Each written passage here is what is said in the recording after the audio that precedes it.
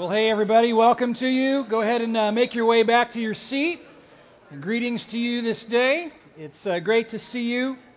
If you're new around here, my name is Steve, and I actually have the privilege of serving this congregation as lead pastor, but I've been away for a while, and so if I don't look familiar to you, I just wanted you to know my name. And I've been on a summer study break, which our elders permit me every summer, which I always love, kind of gets my tanks filled back up again. But we're back, and I'm excited to be here and to know that God is working among us, and He's working in my life, and thrilled to know that He's going to be doing some amazing things through us as well. Just a quick note, today is my wife's birthday, Shirley's birthday, and so if you have babies, when you pick up your babies at the end, just make a big deal of that. I think it's 35 or so that where she's at. So Shirley and I did do some traveling and vacationing over my break, although what we did really pales in comparison to that grand excursion that Jay and Janet and the team took to Israel, and we got to see the slides last weekend and just kind of made me want to go. We've never been there, but to walk where Jesus walked is something that just would be wonderful, and so very excited about that. I love seeing their slides, didn't you? Yeah, it was great. And made me want to go even more. Speaking of slides, I got a few of my own from our little excursion up to New England. Just a few real quick. This is not the sermon. Shirley and I had planned to attend this big worship and prayer event on the National Mall in Washington, D.C., and we did that, but it was so blazing hot. Listen, I've been to Africa, I've been to India, I've been to Costa Rica, I've been to Houston, Texas in the summertime. But none of those compared to, people were dropping like flies all around us, and right in the middle of the event, they just had to cancel it. They had to say, our medical tents are full, and it's over. And so we enjoyed it while it lasted, and ended up salvaging that evening by taking a sunset tour of all the D.C. monuments on one of those double-decker buses, which was great. It was kind of funny because our tour guide was doing a great job and telling us about all the monuments, and every once in a while she'd say, "Branch!" and we'd all duck, because you've been on the top of those things, So that made it kind of interesting. Well, we left from there, we went up to New England and made our way kind of up the coastline in New England, staying with some of our church friends up there. My wife loves lighthouses. I know some of you do as well. We've been planning this for a while, so this was our lighthouse tour. We did a really cool boat tour of a bunch of lighthouses up off the Connecticut coastline. There's me photobombing the lighthouse, but just enjoyed that immensely. We got to see Taylor Swift's mansion up there off the coast of Rhode Island. We went up to Rhode Island to Pawtucket and to Newport, which, by the way, is where the Tennis Hall of Fame was, so of course I had to stop in for a few hours and check that out. And from there up the tip of Cape Cod, and we got to take a sailing cruise at sunset off the coast there. It was just spectacular. God's creation is just unparalleled, and we had a great time doing that. And after that, we made a severe error in judgment and went to Boston. Have you been to Boston? I mean, the traffic is atrocious. It's horrible. And we did this little swan boat tour in the middle of Boston. It took us 2 hours to get from the center of Boston just to the Beltway, and that pretty much did us in. So we said, we're heading home, and we actually took the northern route through Niagara Falls, which is one of my wife's favorite places. Had a great time there. Got soaked on Maid of the Mist, but it was so hot, we enjoyed every minute of it. And so then we made it back home. We're glad to be back. So enough of that, enough of our travelogue, but thought maybe some of you might be interested to know what we did. Well, my study break every year is always interesting. Last year I set up and went to a couple of counseling sessions, actually. I wanted to find out how messed up I was after 30 years of ministry and 32 years of marriage. And the verdict? Yep, I'm messed up. But Jesus loves me anyway, every day, by His grace, and I'm thankful for that.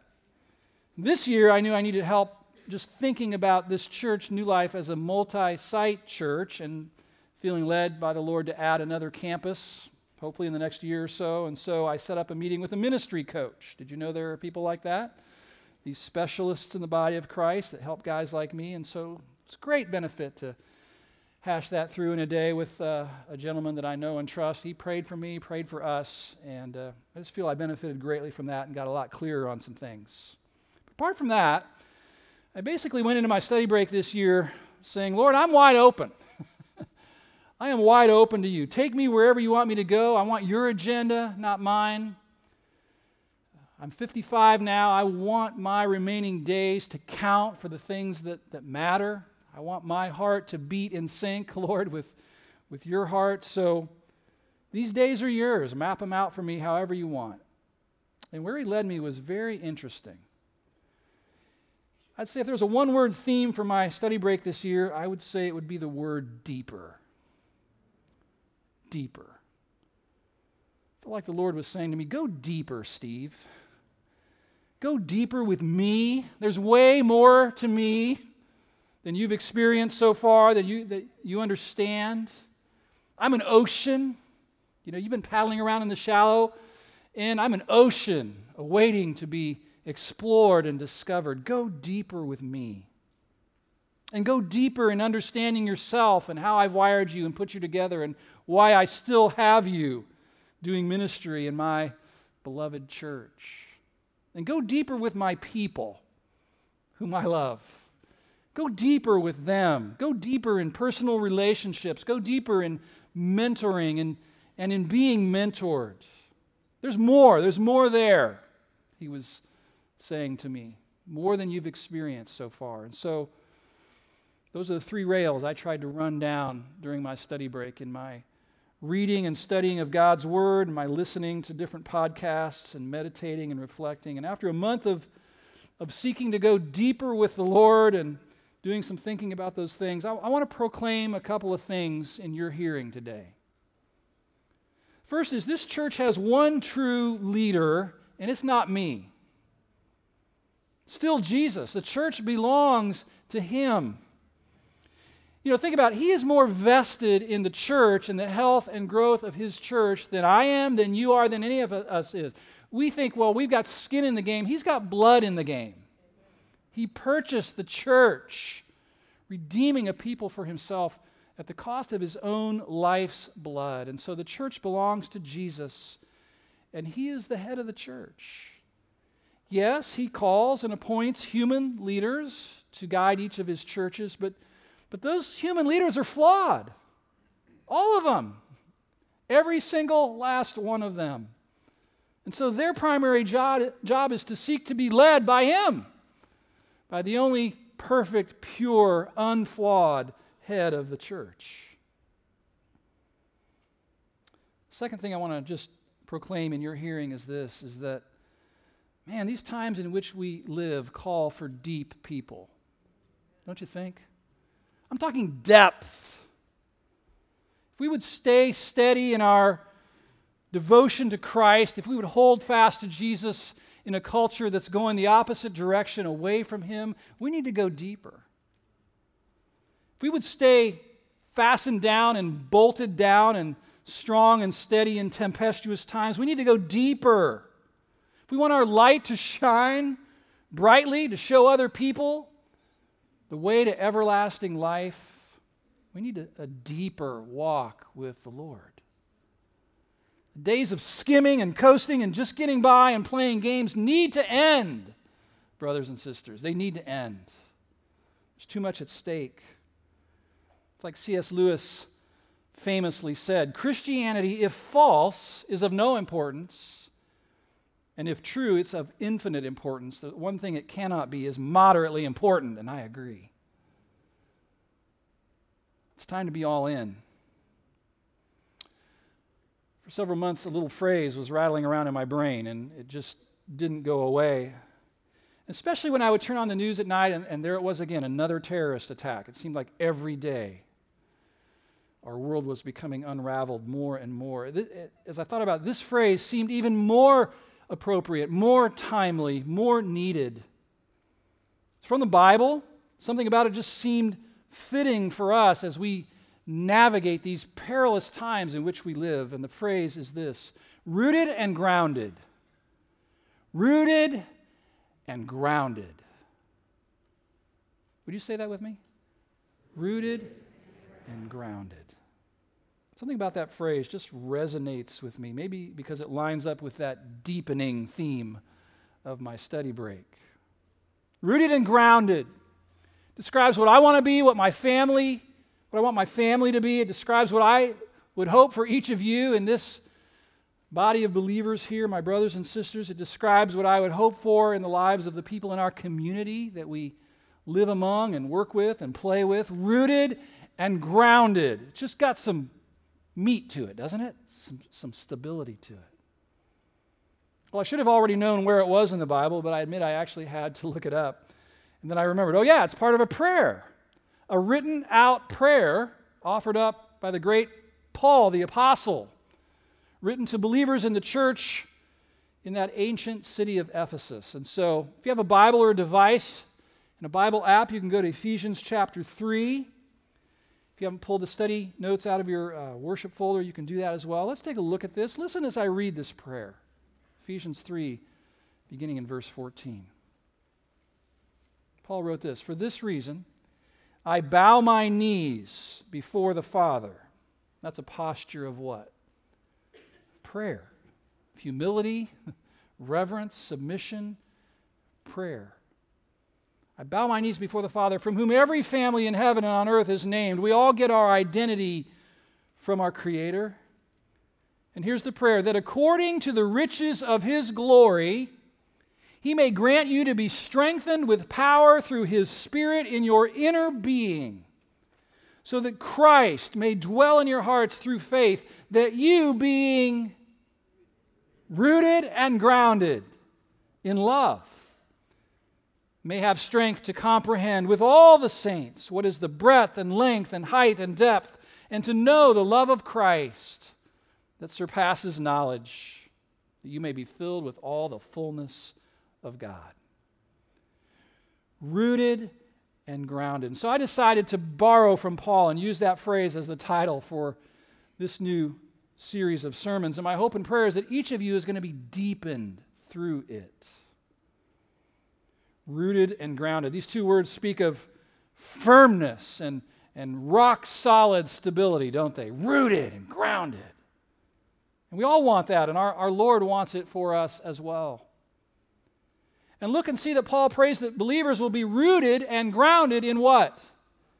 Here, it's in love. And it's pretty obvious from the context. It's not our love. We're not rooted and grounded in our love. It's, verse 19, it's God's love. It's Christ's love for us that he's talking about.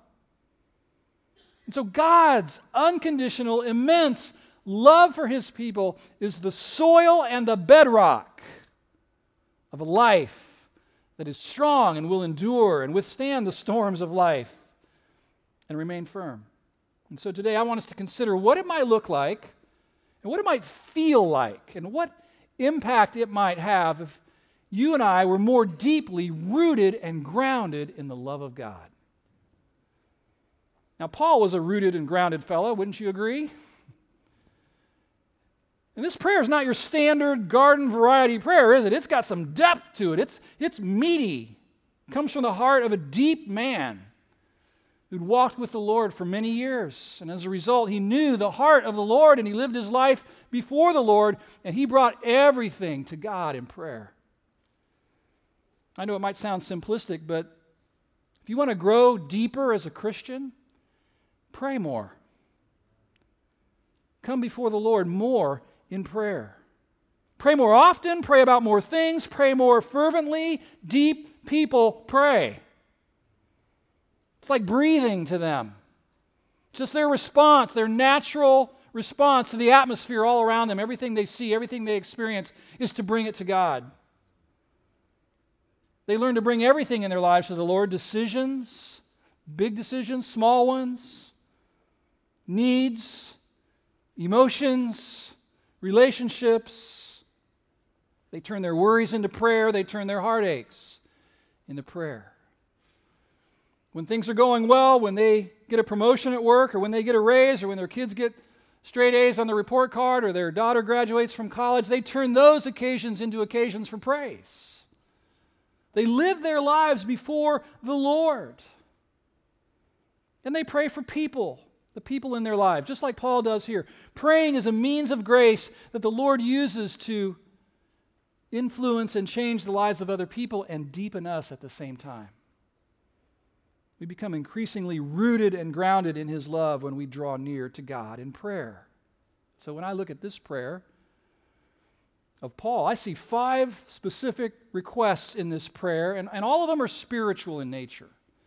This is a prayer for God's people to more fully experience the incredible spiritual privileges that they have just by virtue of being in Christ.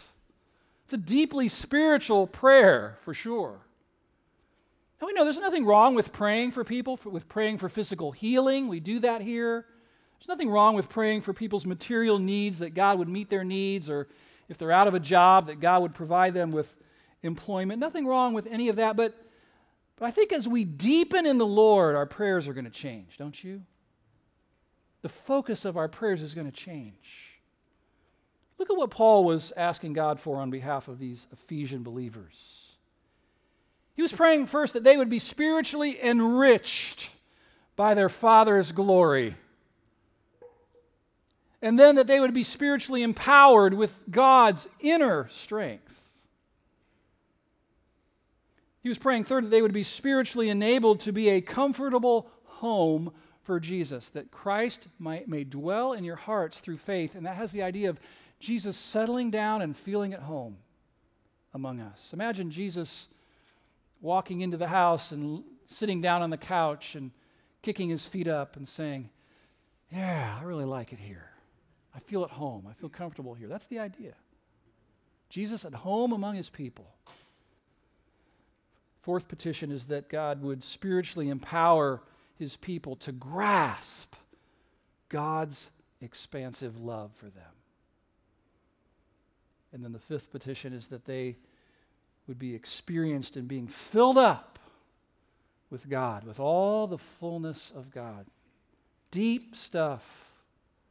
You know, deep people pray deep prayers. Did you know that? Deep people pray deep prayers. Spiritual prayers flow from the heart and the lips of spiritual people. And I'm not saying we should go around trying to fake it, trying to pray in such a way that people think we're spiritual. I'm just saying we should learn from a deep man here. This prayer is in the Bible because it's the kind of prayer God loves. It's on the wavelength that God is on. Because of that, it's the kind of prayer He loves to answer. You've heard about the power of prayers prayed in alignment with the will of God, in accordance with the will of God. Well, here is one. Here's a prayer like that. It's God's will. And I don't plan on mining all the treasure that's in this treasure chest today, but I want us to dig into that fourth one. Let me read it again, verse 17. That you, being rooted and grounded in love, may have strength, take strength, to comprehend with all the saints. So this is something we do in community. What is the breadth and length and height and depth, and to know the love of Christ that surpasses knowledge. Now you know that words are important. And words were important to the writers of the Bible, and Paul chose these two terms, rooted and grounded, to convey some very specific ideas. So let's think about that for a minute. First, the word rooted. Rooted. And that's a rare word in the New Testament. The original word is only used 2 times, and obviously it's a metaphor, and it comes from the world of agriculture, right? The plant world. It pictures God's people as trees, with their roots sinking deep down into the soil. And when I realized that, my mind went immediately to Psalm 1, which pictures this even more clearly. Listen to Psalm 1. Blessed is the man who walks not in the counsel of the wicked, nor stands in the way or in the pathway of sinners, nor sits in the seat of scoffers, but his delight is in the law of the Lord. And on his law he meditates day and night. He is like a tree. He is like a tree planted by the streams of water that yields its fruit in its season. Its leaf does not wither. In all that he does, he prospers. So here's the picture of a person who is rooted. You see that? He delights in meditating on the truth of God's word. Instead of filling his mind with the opinions of people who are walking away from the Lord, this person is said to be like a strong and healthy tree that's sunk its roots down deep into the ground and draws nourishment and sustenance and refreshment from the soil and from the creek that's nearby. As a result, it can be counted on to produce fruit every season, year in, year out, has longevity and durability. Well-rooted, this tree is. And then my mind went to the teaching of Jesus in the New Testament when he spoke about some people who are not rooted. Remember this from his parable of the soils, where he talked about the farmer going out sowing seed on different kinds of soil in Matthew 13:5. It says, other seeds fell on rocky ground, where they did not have much soil, and immediately they sprang up, since they had no depth of soil. But when the sun rose, they were scorched. And since they had no root, they withered away. Jesus gave his interpretation of this a few moments later in verse 20 of Matthew 13, and he said this, as for what was sown on rocky ground, this is the one who hears the word and immediately receives it with joy, yet he has no root in himself, but endures for a while. When tribulation or persecution arises on account of the word, he immediately falls away. So unlike the sturdy, consistent, reliable, fruitful person of Psalm 1, this is a person here who looks vibrant and looks strong at first, but when things get tough, when the heat is on, the heat of ridicule, of being ridiculed for being a Christian, the heat of just tough, difficult circumstances, the heat of disapproval or family rejection, when that comes, this one just kind of shrivels up and withers and dies. His faith wasn't deeply rooted.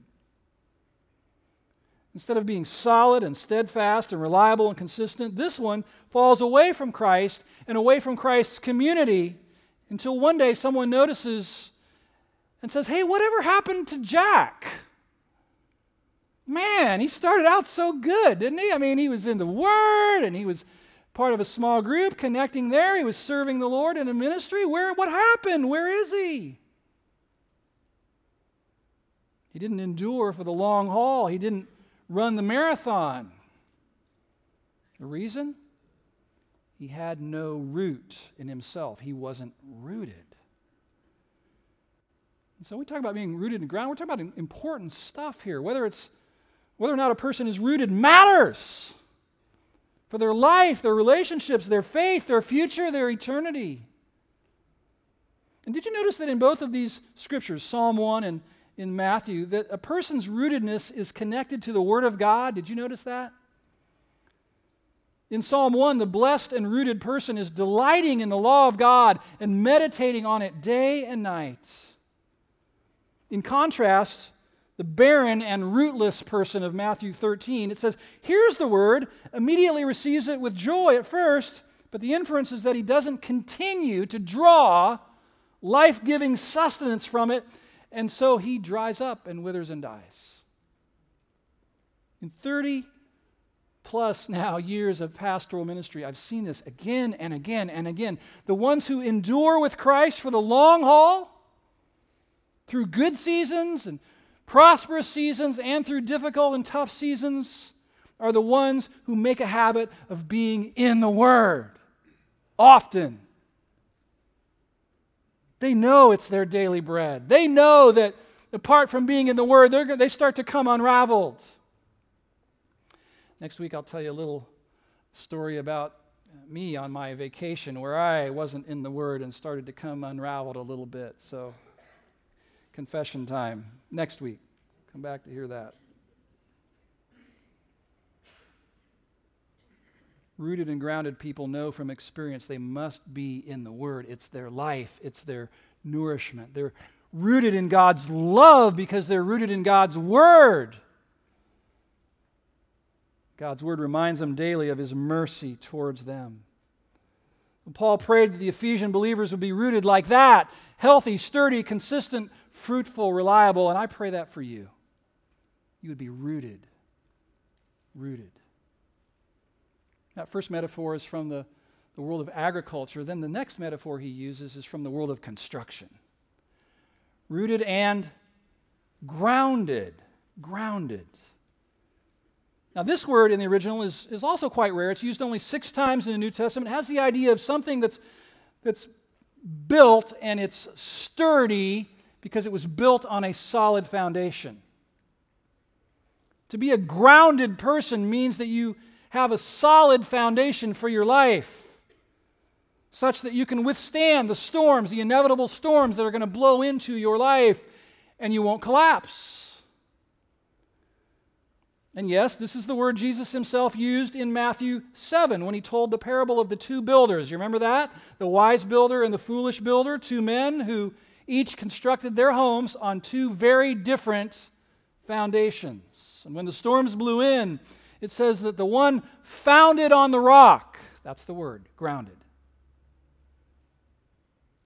The one founded on the rock did not fall, but survived, while the other home built on sand was blown away in the monsoon because it was not properly grounded.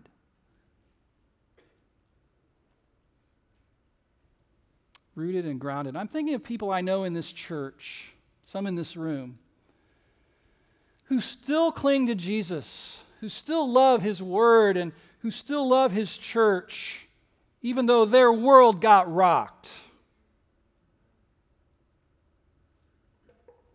In fact, they're deeper now. They're deeper people now than they were before the multiple miscarriages, before the unexpected job loss, before the huge financial setback, before the death of a child. I had dinner Friday night with a man who said, I just lost my son. My 25-year-old son was killed in a car accident a month ago. I said, oh my, how are you holding up? He said, if it weren't for my faith in Jesus Christ, I would just be done. That's what's sustaining me. Stronger. The end of a marriage, a debilitating illness. These people have been tested and they're stronger now. Their faith stood firm. How can that be? The only plausible explanation is that they were well grounded.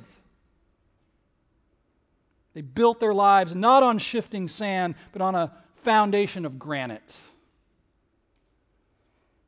I told you we were just up in New England, and on my break I read about a young missionary named David Brainerd. Have you heard of him? Who ministered up there in that region, up in New England. He loved and served and preached the gospel to the Native American Indians who lived in New Jersey and up in that area. God used David Brainerd to kindle an amazing awakening in that people group that ended up sparking a movement, a missionary movement in the late 1700s. But unfortunately, David Brainerd, as a young man, contracted tuberculosis. It ended up claiming his life before he even reached the age of 30. And many times in church on Sundays with his audience of 50 or 70 Native American Indians there, his sermons would be punctuated by these bouts of severe coughing where he would begin to cough up blood. And the people in his audience were wondering, I don't even know if he's going to make it through this sermon, much less make it even through the day. David Brainerd had good reason, you might think, to be shaken in his faith and to grow bitter at God and to think, I'm a missionary. I'm one of your missionaries, for crying out loud. I'm sacrificing up here in the Northeast to serve these people. Why won't you heal me, God? But that didn't happen because he was a rooted and grounded man. Even in his 20s. Just months before he died, he wrote to a young ministry student this: young man, give yourself to prayer, to reading and meditating on divine truths. Strive to penetrate to the bottom of them and never be content with a superficial knowledge of the Son of God. Does that sound like a man who's about ready to cash out? 1 week before he died, Brainerd wrote this in his journal: this day my soul is sweetly set on God. I long to be with him that I might behold his glory. I feel today sweetly disposed to commit all of myself to Him. Oh, that His kingdom might come in this world, and that all the people might love and glorify God for what He is in Himself. I'm telling you, that's a deep young man. That's a deep young man, rooted and grounded, enduring, strong, sturdy, solid. Some people are like that. Do you know anybody like that? Rooted and grounded? You know, we need people like that to look up to in our lives, don't we? We need flesh and blood examples, models that we can look to, that we can imitate. Models of strength, inner strength and endurance. And I just think in this culture, we need more men. More men who are rooted and grounded. We got a whole generation of boys being raised up who haven't seen a lot of good models of this. It's taking its toll on the world, on the culture, and in the church as well. Some of us just need some new heroes. People we look up to and admire. Who is on your top 10 list of most admired people? Is it self-absorbed entertainers? Or is it someone like David Brainerd? Rooted and grounded, deep. As I said, I believe we do have people like that here in this church. And here's my observation, is that most of those that I would put in that category of rooted and grounded have been walking with Christ for many years. And life hasn't been easy for them. Their stubborn endurance has been forged through much adversity in their lives. In my experience, younger David Brainerd types are very rare. The vast majority of people I would call rooted and grounded aren't in their 20s or 30s. There are exceptions, but the truth is that massive oak trees don't reach maturity in a few years. It takes decades of adding rings of growth, of maturity. Historic cathedrals weren't built in short order. They took decades to construct. And grounded saints are usually those who have endured many rounds of testing and have walked with their precious Lord for decades and marinated their minds in His Word for years and years and years.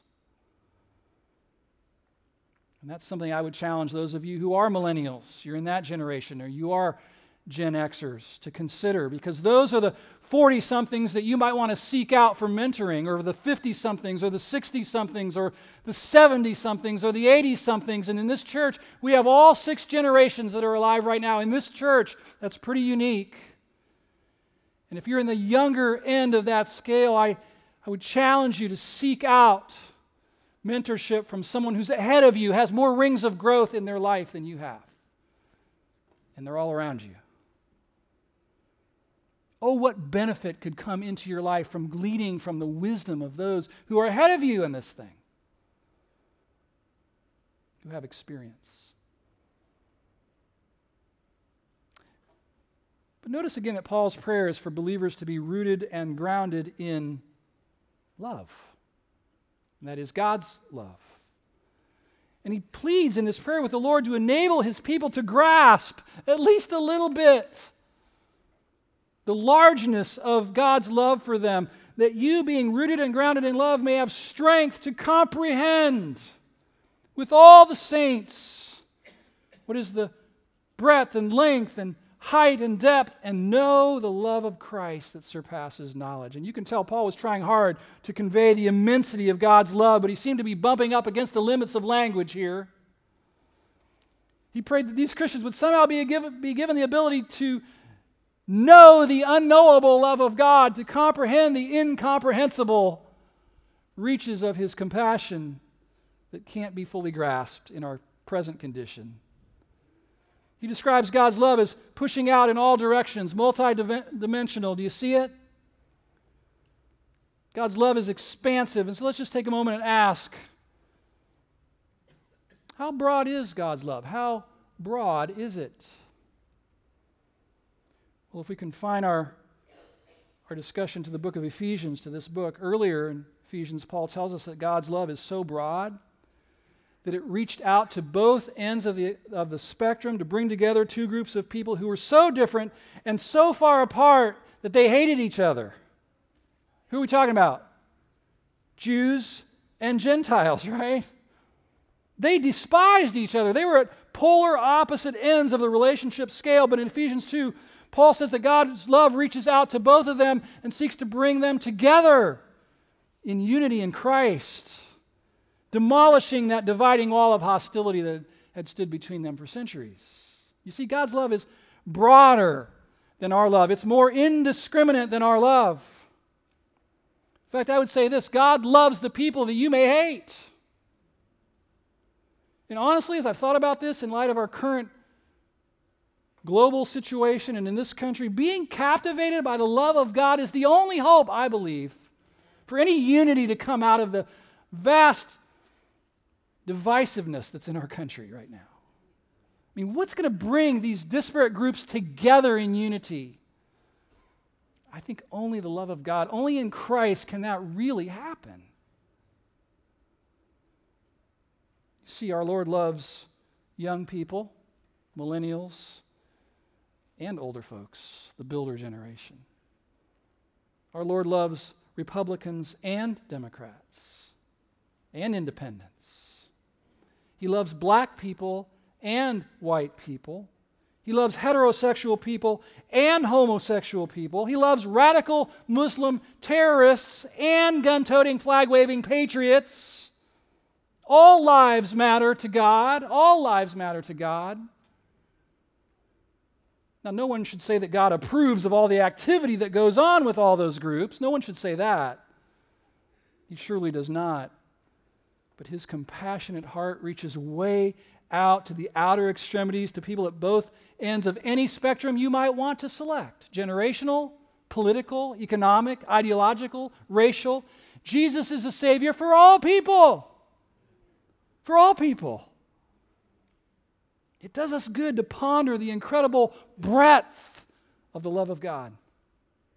How about the length of God's love? Paul says that they may be able to comprehend the length of it. Well, if you think of length in terms of duration, Ephesians 1 tells us that God chose people in love back before the foundation of the world. And Ephesians 3 tells us that His love prompts Him to continue loving those same folks all the way into eternity, into the ages of the ages, it says. That's a long time to love the same group of people. Some of us struggle to love the same person and be faithful to them for a month or 6 months or a year. God loves people forever. That's lengthy love. How high is God's love, let's ask? How high is that dimension? Paul told his readers that God's love has lifted them up into the stratosphere and seated them with Christ in heavenly places. That's some serious elevation.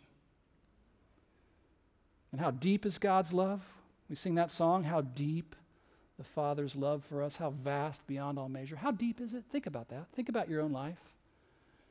Think about God reaching down into the pit and plucking you up out of the pit of sin and wickedness and despair and setting your feet on a solid rock and putting a new song in your heart. That's some deep love. Willing to reach down that far to save sinners such as you and me. And this is good, isn't it? Just to contemplate God's love for us. Of course, the ultimate measure of God's love for us was shown in sending His Son all the way from eternity to here to sacrifice Himself for our sins. What kind of love is that? What kind of foreign, otherworldly love is that agape love of God that He has for us? That He would do that. And when I thought about that, I can still hear the refrains from my old youth group when they would sing this song. Oh, the love that drew salvation's plan. Oh, the grace that brought it down to man. Oh, the mighty gulf that God did span at Calvary. Mercy there was great and grace was free. Pardon there was multiplied to me. There my burdened soul found liberty at Calvary. You see, church, this is what grounds us. This is the solid foundation His Word tells us about, upon which a strong life is built. The unstoppable, relentless love of God for His people. This is what roots us. and gives us stability in the storms of life and steadiness throughout the seasons of life, a firm grasp of God's unconditional, no strings attached, set his love upon us. Love. Proven, validated, verified on Calvary's Hill. Well, we've only just begun. We'll explore this theme more next weekend. It's really a treasure trove of truth that's inexhaustible. There's so much more here. When you walked in, you probably noted, oh, it looks like we're going to have communion today. And we are, in just a moment. But before we enter into that time of commemorating Jesus' sacrifice, I want to offer you 4 challenges, if I may, to think about and consider for your own life. I'm just going to mention them briefly right now, just kind of plant the seeds. We'll talk more about them in upcoming weeks. There are really 4 paths for growing deeper in your walk with Jesus.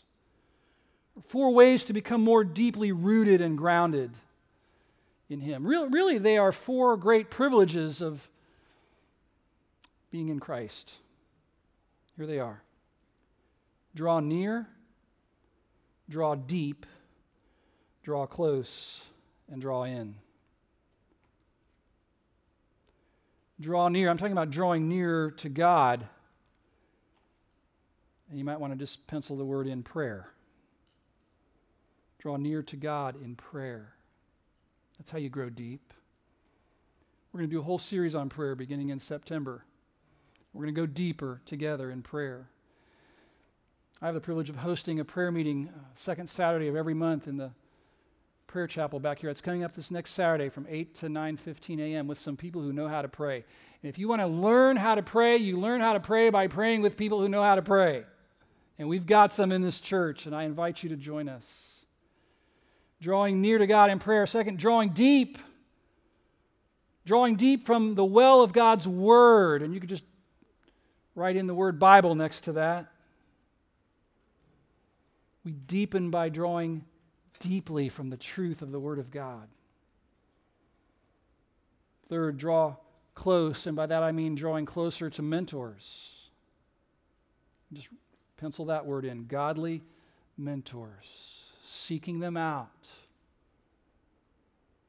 Asking someone to come alongside you and help you grow in your walk with Christ. And then number 4, drawing in others. Just write the word people. Drawing in other people who need to know God, who need to know His love, who need a family to be a part of. Wouldn't that be awesome if God used us to do that? And He is using us to do that, but even more. And we'll explore these in more depth in the remainder of this series. Bow your heads with me, would you? And let me pray for you now.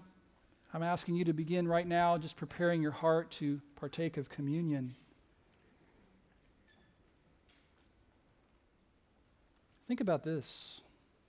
I talked about people who serve as role models for us of a deep life that's rooted and grounded. We should not forget that the ultimate example of a rooted and grounded person is Jesus. Rooted in His Father's unconditional love for Him, grounded in the knowledge that He was sent here on a mission to accomplish the will of His Father.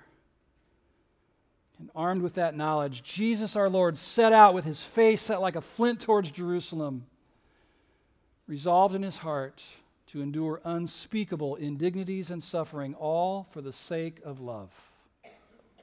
Deep love for His Father, and yes, deep love for us, to pay the ransom price in blood to free us from sin's slavery. And so, precious Lord, we come now as your people before you, preparing to partake of your table. And as we come in just a moment and take that little wafer that represents the crushed and broken body of Jesus for us, as we dip it into the cup of juice that represents His blood streaming down that cross, make us eternally grateful once again for your great love for us. And may we come away from the table this morning more deeply rooted and grounded in your love because you have met us in a special way. I pray in Jesus' name.